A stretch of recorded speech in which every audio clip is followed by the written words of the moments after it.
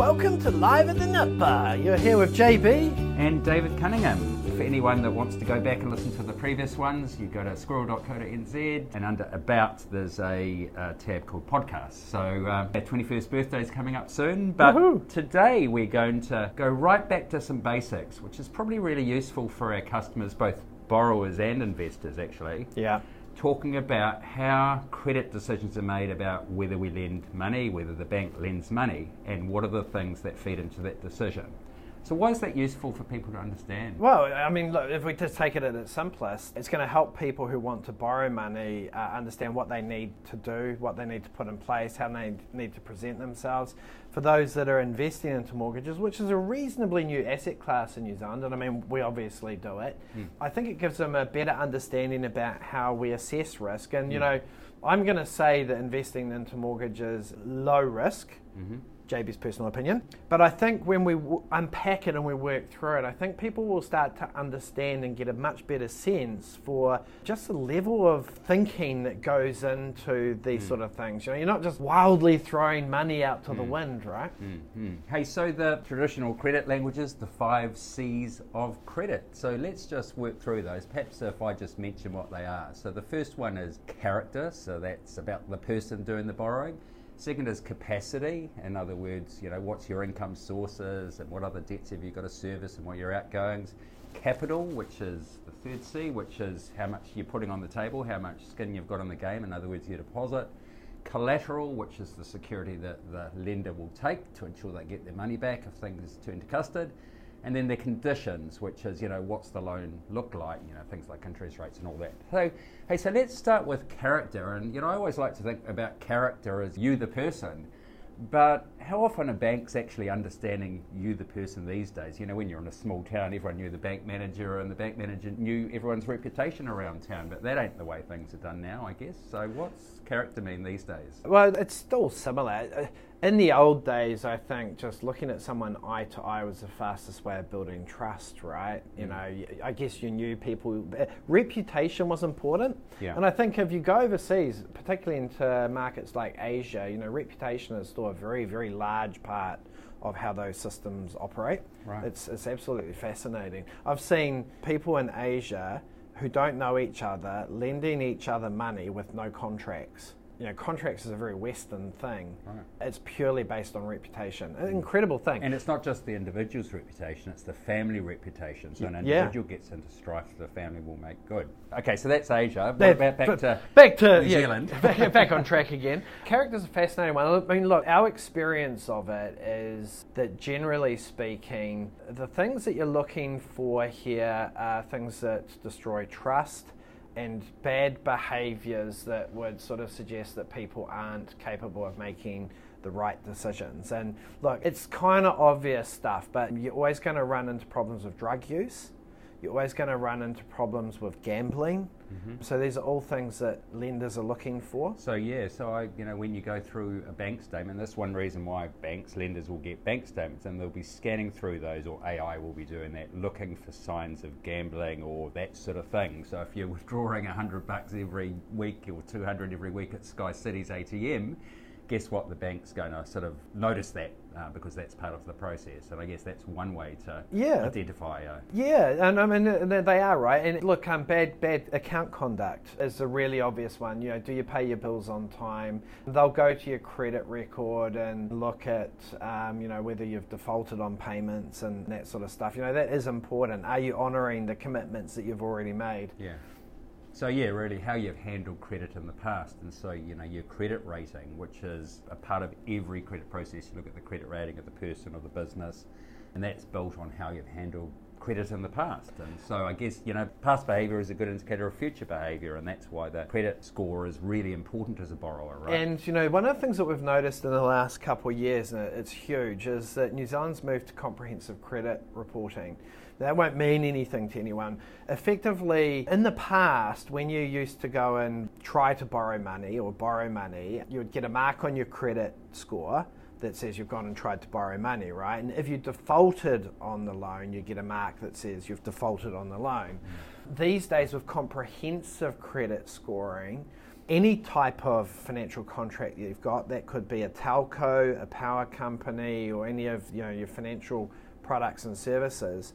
If you miss a payment, it goes on your credit record. So one of the things that we've seen a lot lately is people's credit records being destroyed by credit cards, because it's really common for people to have credit cards not at their main bank and then forget about the minimum repayments. Right, yeah. It happens all the time, and I've seen people's credit records absolutely destroyed, and they've got no awareness of it until they come in to buy a house. We run a credit report, and it's like, hey, you've got these credit cards that you haven't been paying, and they're like, oh, really? Yeah, and that comprehensive, though, has real positives in that essentially all the major financial services providers in New Zealand provide their information on their borrowers to the credit rating agency, which captures both all the good behaviour, I've got loans here and here, and I'm making all my payments. And so, I suppose one of the points is you can't hide debts that you've got because your name is attached to those. Absolutely now. In the old days, I think people used to get away with it, but it is pretty damn comprehensive now.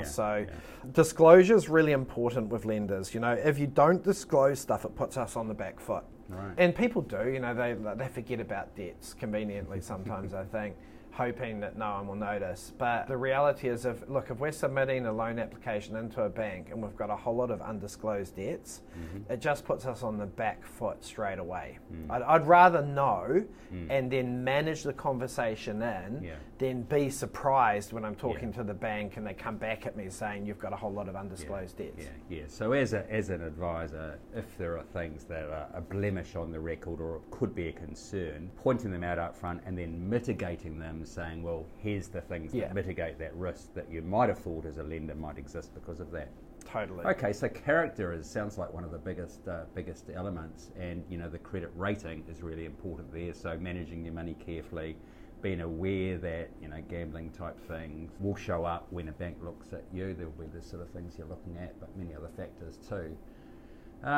Is eyeballing the borrower still an important part of the process? I mean, these days, I guess it used to be across the table, now it's sort of across Zoom, or can all that happen without really eyeballing customers anymore? Depends on the type of loan, right? So consumer finance loans, even residential mortgages, which are considered relatively low risk, the eyeballing's long gone. Yeah, all the other factors, that information that you can get really tell you the behaviour. Yeah, look, business lending, where you've really got to understand, the competency of the person to deliver against the business promise. That sort of stuff I still think has quite a strong face-to-face element to it. Yeah. Okay, hey, let's move on to the second of the C's. Number one, character. Number two, capacity. Now, what's capacity mean? Well, I mean, I guess that's your capacity to borrow. So it's like, how much, it's really affordability, right? How much can you afford to pay, and therefore how much can I borrow? Which is a perennial question that everyone asks is, they come in and it's like, how much can I borrow? Okay, well, that's your capacity. Right. And so how much income you earn and the stability of income too? Talk about stability of income. How does that play into things? So that does play into it. It's a really good point, Dave. So stability of income, like banks, if we're talking residential mortgages, which is our bread and butter, banks love PAY income. They love people that have got job stability and who get paid by a big employer the same amount every fortnight, every month. Self-employed people gets a bit harder. They want to see sort of longer tenure in the business. Like if you're in an early startup business, it's very hard to borrow. They'll look at several years, want to see several years of financials, will they? They'll take the average of the last 2 years, but if the most recent years, the lower of the two, they'll take that. So for a business, accounts prepared by an accountant the best, most trusted, I guess. Need to be. But look, like we've been through COVID, that made it very difficult for some business customers, and the thing for them is that you only need one bad year to kind of ruin your ability to borrow for another 2 years. So the other sort of factor under capacity is the servicing ratios, that how much is left each week after you take out your interest cost on the loan you're getting from your income and your sort of fixed expenses like rates and insurance, and then your living expenses, and so that's been a big issue now. Yeah. Right? So what happened there with those servicing calculations and what you had to disclose? Yeah. So I mean, look, Segway, triple CFA, which is all of that additional regulation that the banks put in or the government put in onto the banks, what was it, last year. What happened there is that the banks had to take a much tighter look at your expenses, and it blew out of control. And this was sort of the Netflix type thing, wasn't it? That got a bit of even worse than that. It was like the Spanish Inquisition. I remember having a debate with someone, one of the banks, about how much one of my clients was spending on cat food. It was that bad. Was that the bank, or was that the legislation, or was it a bit of over-interpretation?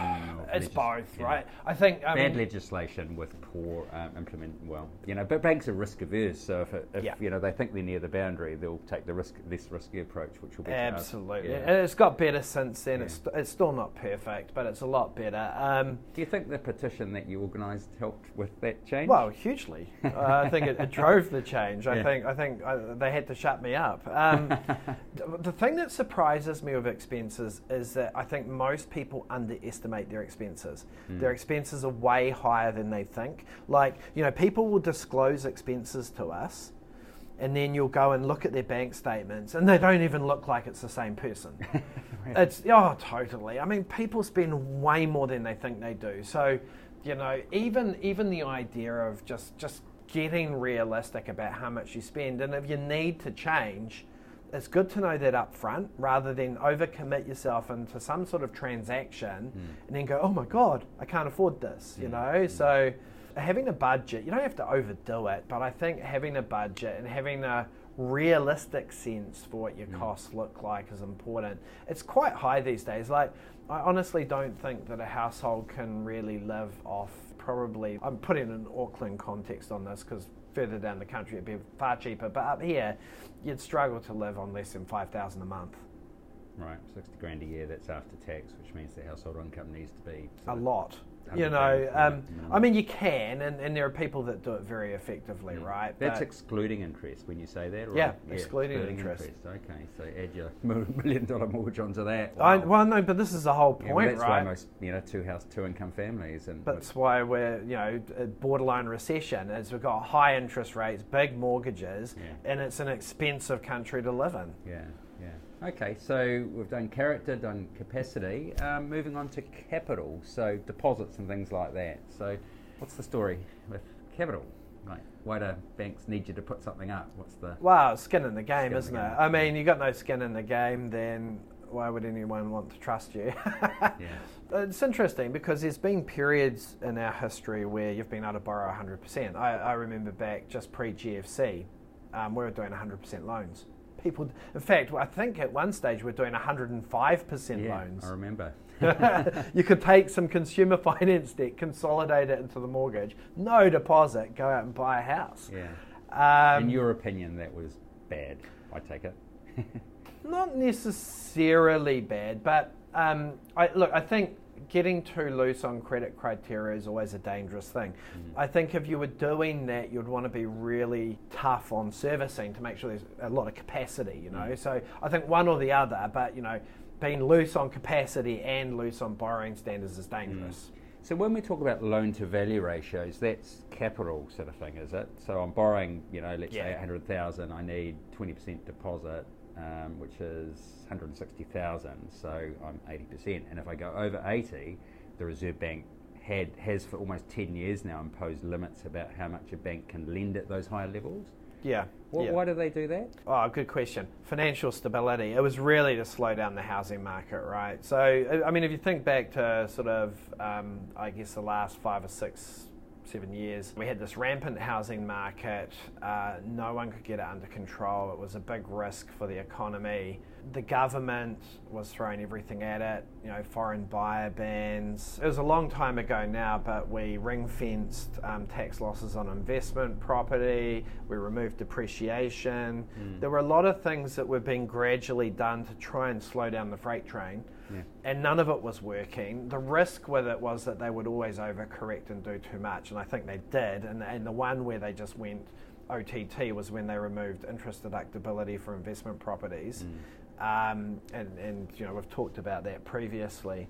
So, but the Reserve Bank sort of stepped into the mix as well, and for them, LVR restrictions or loan to value ratio restrictions was the way for them to sort of pull the market back, and they did it very successfully. Yeah. But you could there were other lenders that weren't banks able to do those higher LVR loans, were there? Oh, a little bit, but those lenders are very expensive. So, there was always going to be a cost to a borrower if they went down that path. I guess through time, I mean, when I got my first house many, many decades ago, 20% deposit was the thing back then, and, bank of mum and dad helped out with that and so on, and 20% is almost the benchmark as a first home buyer if you can have 20% deposit. The beauty these days is a lot of that can come from KiwiSaver. Well, KiwiSaver is a big transformation. Honestly, the difference between sort of post GFC around 2009, 2010 and now, there's two things that I've seen happen. The first is that young people have a lot less consumer finance debt. You go back to 2009, I couldn't believe the amount of consumer finance debt we'd see. Now they don't seem to have it. They're actually way more responsible around consumer finance debt. And they've got KiwiSaver. So absolute godsend. So that's actually the capacity is influenced by other debt that you've got because, you've got a credit card. What does the bank assess the credit card limit as? Well, it impacts it sort of around 3% of the credit card balance per month. Yeah, so what's that? 36% of the credit card balance is treated as... It could be about $300 a month, right, on a normal credit card, which is actually a lot. Yeah. If we're jumping back up to capacity, the big one is student loans. Oh, okay. It's huge. Honestly, it's one of the big things that we look at as a broker is if their student loan's small enough, we might actually get them to go into the house purchase with a smaller deposit but pay off the student loan. Right. Even though the student loan interest cost is free or very low, the impact on your ability to borrow is massive. Yeah. So a big part of capital can come. Can all of the deposit come from KiwiSaver? Yeah. Yep. Okay. So the bank doesn't care where there has been a means of saving done by the individual. Because I guess that's one thing the bank's looking for, the lender is looking for, is that the customer's demonstrated a regular savings habit, which indicates they'll hopefully be able to have a regular mortgage payment, interest payment. Yeah, it demonstrates the capacity because it shows that they can afford to live. I mean, one of the easiest ways to assess whether or not someone can borrow is to add their rent and their savings together and say, well, that's essentially going to get substituted with a mortgage payment. Can you afford it? And if that doesn't work, then what expenses can you cut to make it work? Okay, so we've done character, we've done capacity, we've now done capital. The next one's collateral. What does that mean?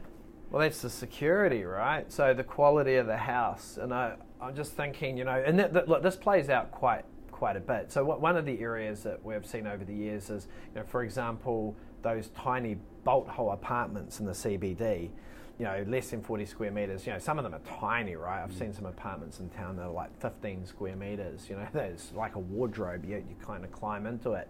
And look, banks just hate that as security. They'll only lend 50% on it if you're lucky.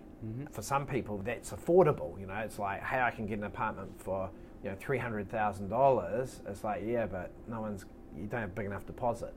The other one that plays out, a fair bit, particularly in Auckland, is leasehold. Right, that's where you've got to pay a ground rent and then you've got your...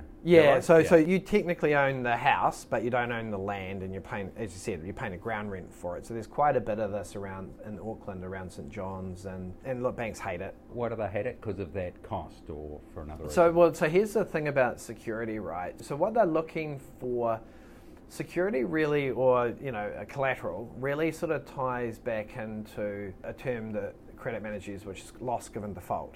So if you default on your loan and I call in the security, the collateral, what are the chances that I can get enough for it to pay back my loan so that I don't lose any money? Yeah, so in a forced sale situation, Yeah, now if you take a residential house, in a mortgagee sale, a residential house will lose about 15% of its value. Right.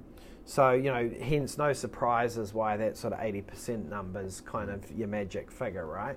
And the time it takes to push through a mortgagee sale is probably about another 10 or 15%.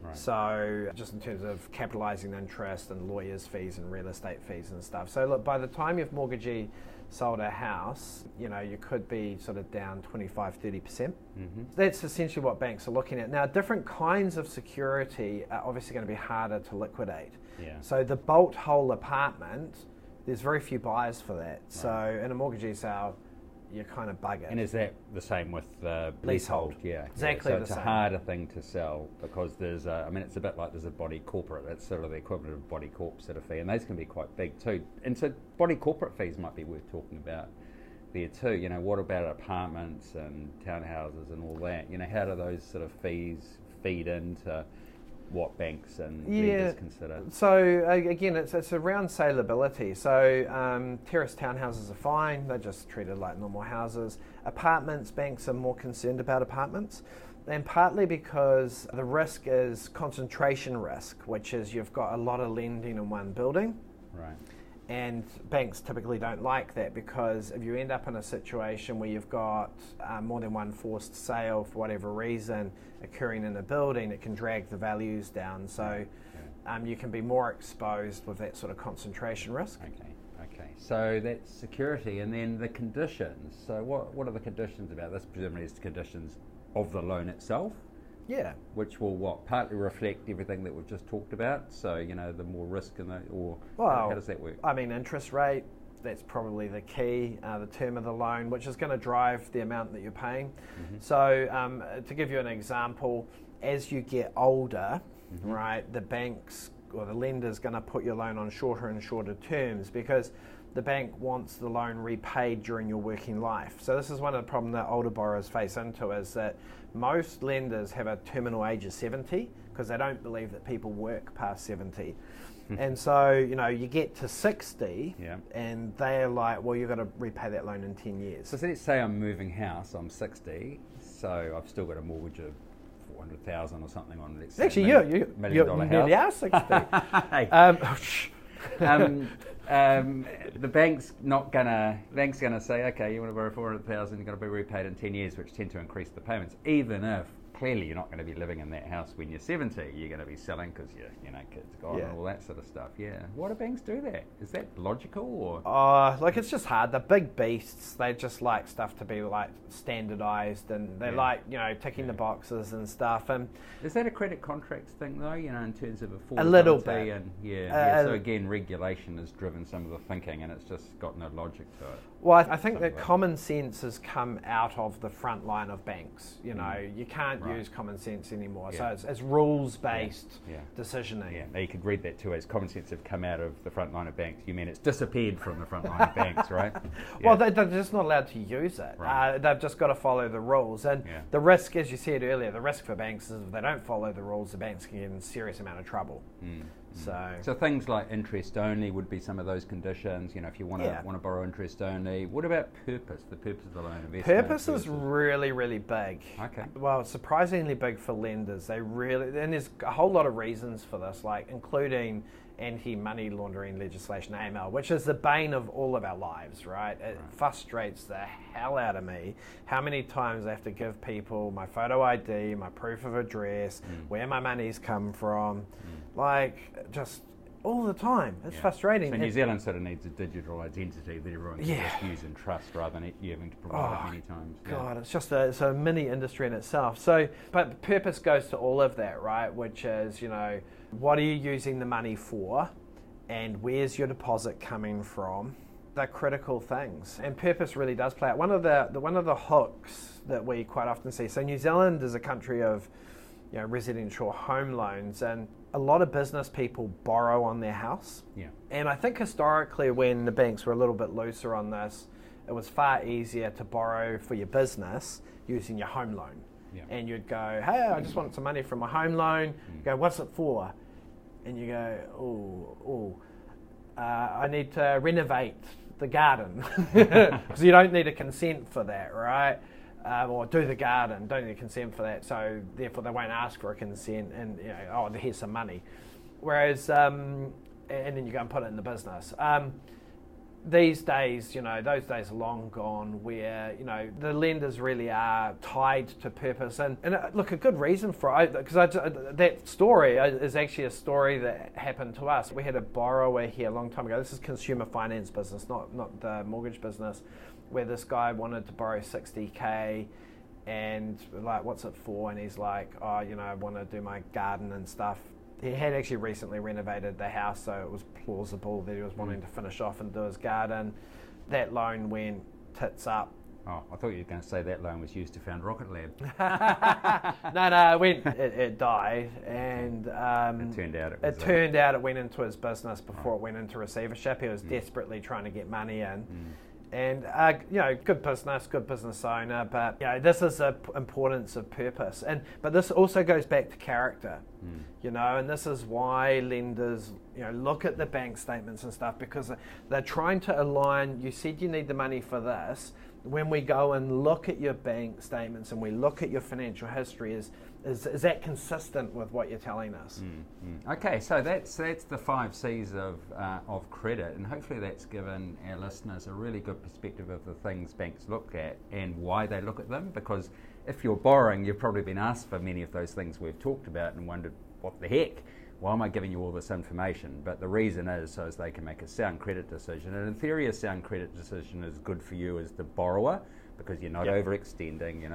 You'll be able to service the loan and use it for the purpose that you had. So I suppose pulling out some of the key things, worry about your credit rating and the things that influence your credit rating. So that's how much debt you've got, that you pay your bills, your telecom bill, your Spark bills, or your power, your credit cards, your personal loans, and so on time. And the less you've got of them, the better. The capacity, how much income you've got, the things you've got to pay out of that, what's left at the end. The capital, how much deposit you've got. First home buyers, KiwiSaver is a big thing, but if you're not a first home buyer, then turning up with at least 20% deposit, the more the better. The collateral, the quality of the security, that's possibly the easy part in many cases, and then the conditions of the loan, so what interest rate, terms, and all that sort of thing. Hey, so it sounds like that's a blimmin' robust sort of set of things. Should that mean there aren't too many losses on things like home loans? And what's the real experience been in New Zealand, perhaps? And just briefly, any examples where it's gone badly wrong? I really want to pick up on this. And this is probably a topic for another day, because we could talk about this for hours. But very briefly, banks on average lose 1 basis point a year. So that's 0.01%. It's 1/100th of 1%. Yeah. 1/100th of 1% is the loss rate on residential mortgages done by banks in New Zealand. Now, to put it in context, the borrowers are being charged interest rates of close to 7%. So of the 7% that borrowers are paying, 1/700th of that. No, it's 1/7000th. Oh, 1/7000th of that needs to go towards covering credit losses. Okay, so principle is generally with the way New Zealand lenders operate, it's a really low risk instrument for banks to own. And actually, wouldn't it make sense for everyday New Zealanders to be able to own those mortgages, given that it's risk? Dunno. Maybe that's a conversation for another day. So hey, let's finish it up there. Perhaps next week we can talk about when it goes badly wrong.